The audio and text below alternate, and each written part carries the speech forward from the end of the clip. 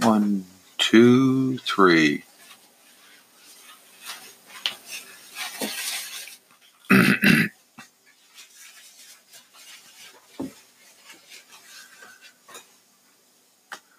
Anchor date is 08.12.2019. The current time is 06:10 a.m. Eastern Time here in upstate New York. That'd be the southern tier of upstate New York where I live and reside. Rich Roberts at Fireman Rich over there on Twitter, where I tote myself as a social media observer and social media enthusiast.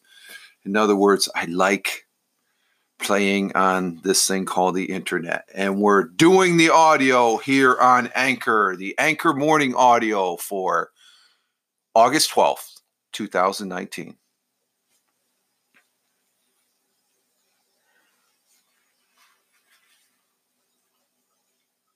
How are we all doing out there? And yes, I do have the morning coffee, and it's tasting mighty fine.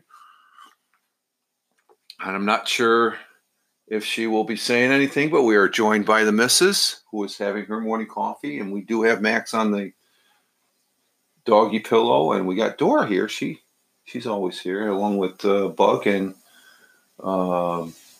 Calvin and Jack. Jeez, we got 4 of the 6 cats. We've got a herd here in the studio for this Anchor Morning Audio, and we've got some good news, and I like bringing a little bit of the good news when I do these Anchor Morning Audios, because you know what the crap news is. So let's hear something to start our day off right here with this good cup of coffee that I'm having with you all here. And let's see, currently it is, what is the time? It is foggy out there. It's what is it? What did I say? 1, 2, 3, 4, 5, 6, 7th foggy day of August. But it's currently 51 degrees Fahrenheit, and we're going to have sunny to partly cloudy skies today. High of 84 degrees today. Ooh, that's a little bit warmer than the last couple days. The wind's continuing to come out of the west to southwest by they're lowering down 5 to 10. They've been 10 to 15 for the last couple of days, but they're only going to be 5 to 10. And this morning, the sun will be rising at, it's already risen. It rose at 6:11, and it's now 6:12. So hopefully it'll burn off this fog. And it will be setting this evening, the sun that is, at 8:12 p.m. And looks like a good day today. Possibly tonight? Showers? Increasing clouds with showers overnight. Okay, we could get some showers tonight on the overnight, but I don't really see anything. It'll be a sunny day today, so it should be a good day. I'm on a day off today, so I can't say we're running a little late, but we are running. I do not have to go into the day job as we uncue the intro music. And good morning, folks. Rich Roberts at Fireman Rich here, doing the audio here on Anchor, the Anchor Morning Audio, where I like saying Anchor is a social media app. I am being social to you by presenting and just talking about some good news here. And we do have some good news as far as that goes. And looks like discovered proteins could soon restore damaged hearing and irreversible deafness. Now, I like this article in the sense that I was in the military, United States Air Force, for 20 years. So I have a partial hearing loss in one ear. I could still hear, but the missus will say that I don't pay attention, I don't listen. And sometimes I use it as an excuse, but it's no excuse. But hearing loss is a real thing. There's people out there that do have hearing loss. I know people. My hearing loss is minor compared to other people's. I work with people that do have, I don't like calling them hearing aids as far as devices that assist in their hearing. But this news is good because researchers discovered proteins that could soon restore damaged hearing and irreversible hearing loss, and I like that. Excuse me. Researchers at Johns Hopkins Medical, which is a renowned worldwide research or hospital here in the United States, may have just found the key to restoring hearing in people with irreversible deafness. Using genetic tools in mice, researchers at Johns Hopkins Medical say they have identified a pair of proteins that precisely control when sound detecting cells, known as hair cells, are born in the mammalian inner ear. A report on the proteins was published in eLife, and I will have a link, if I remember, in the audio description box to that report that's been published. Scientists in our field have long been looking for the molecular signals that trigger the formation of the hair cells that sense and transmit sounds, says Dr. Oh God, I can't even begin to. A doctor at Johns Hopkins, associate professor of neuroscience at Johns Hopkins University School of Medicine. God, I can't. Angelique Doetsu-Hoffer. God, I can't.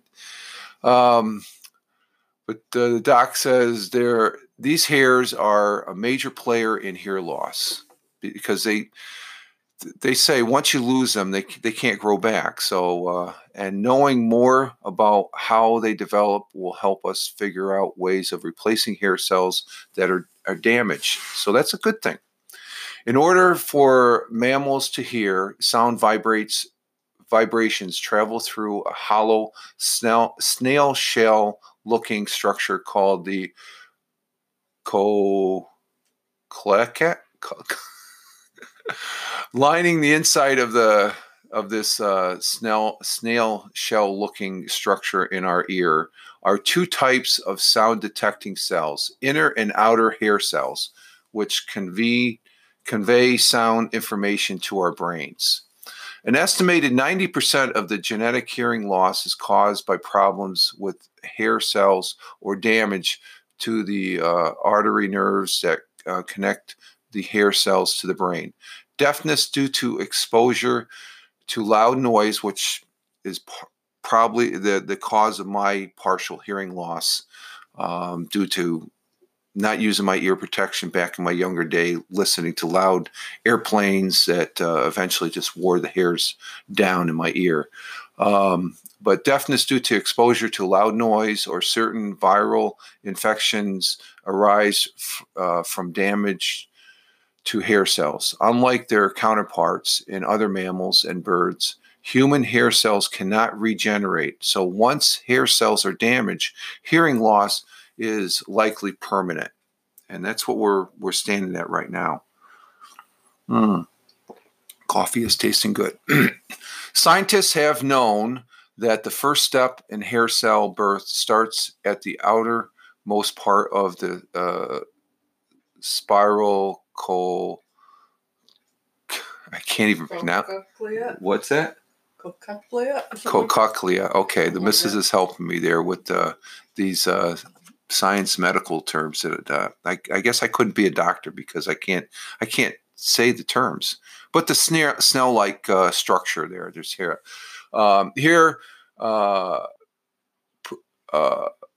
Cells starts transforming into hair cells. Then, like sports fans performing the wave in a stadium, these cells along the spinal shape of the thingy there in the ear turns into hair cells along a wave of transformations that stop when it reaches the inner part of the ear.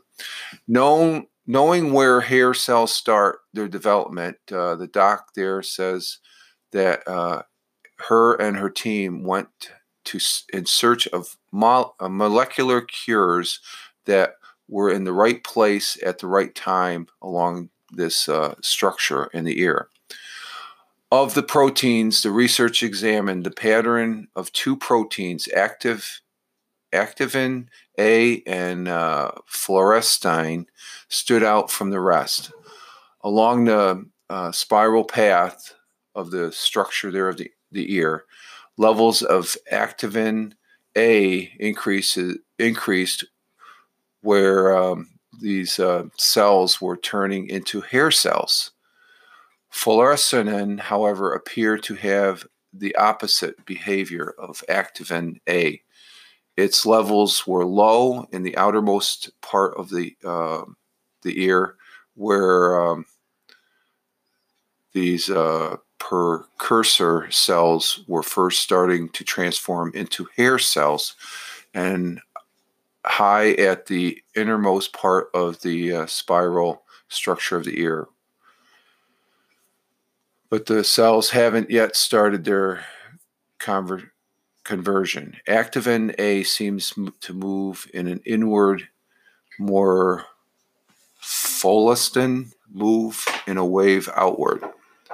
Okay, let's see what this says. In nature, we know that activin A and Folliston worked in opposite ways in regular cells, says the doctor, and from Johns Hopkins. And so it seems, based on our findings, like in the ear, the two proteins perform a balance act of the ear, the spiral part of the ear, to control the order formation of hair cells along the structure. To figure out how exactly activin A and fluorescein coordinate hair cell development, the researchers studied the effect of each of the two proteins individually. First, they increased the levels of activin A in the structure of the ear of normal mice. In these animals, precursor cells transform to hair cells too early, causing hair cells to appear prematurely along the spiral structure of the ear. In mice engineered to either overproduce fluorescein or not produce activin A at all, hair cells were later to form and appear disorganized and scattered across multiple rows across the spiral structure of the ear.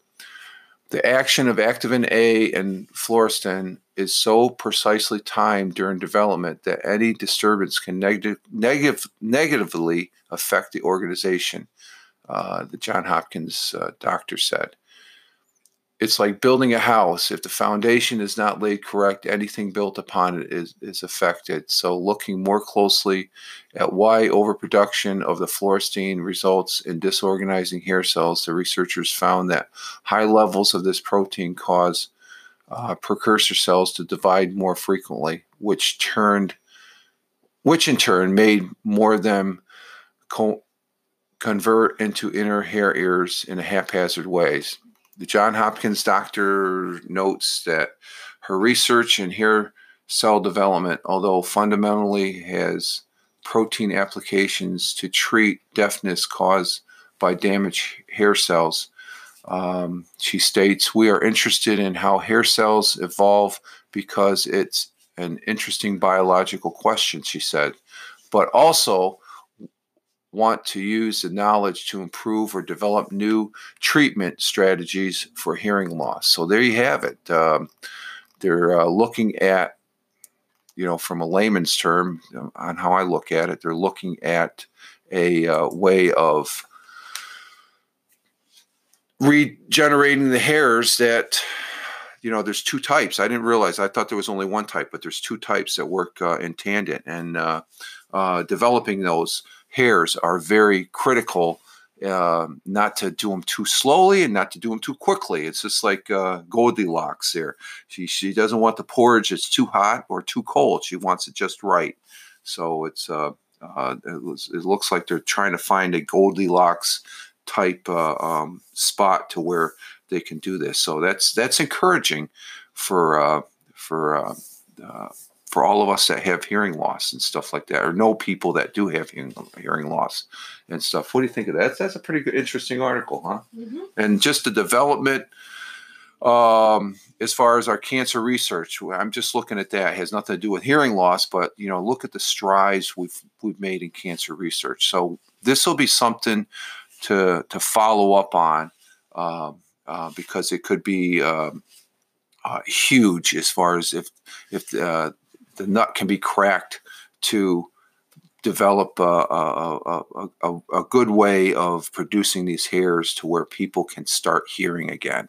I think that's a great thing. I think that is very, very good news. And with that, we're over 15 minutes, so we're going to go ahead and exit stage left here, folks. The fog is still out there. I don't think it's going to go away anytime soon, but it is getting daylight out, and we're going to go ahead and enjoy our morning coffee here, and also enjoy a day off from the day job, because last Monday I think I worked. I did work overtime.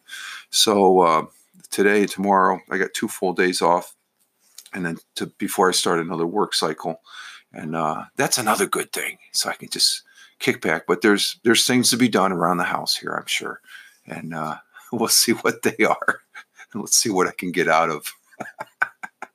Hey, you all have a great one wherever you may be on this big blue marble. We'll talk to you in the next audio here on the Anchor doing the audio, and we'll be looking for some more good news to bring to you on my Anchor morning audio, where I'm doing the audio, not necessarily a podcast, folks. Okay, I just like talking about good things to get my day started here with a good cup of coffee, and I'm very pleased and blessed and honored that you are all listening. So thank you very much. You all take care. Live life. Have fun. Ciao for now.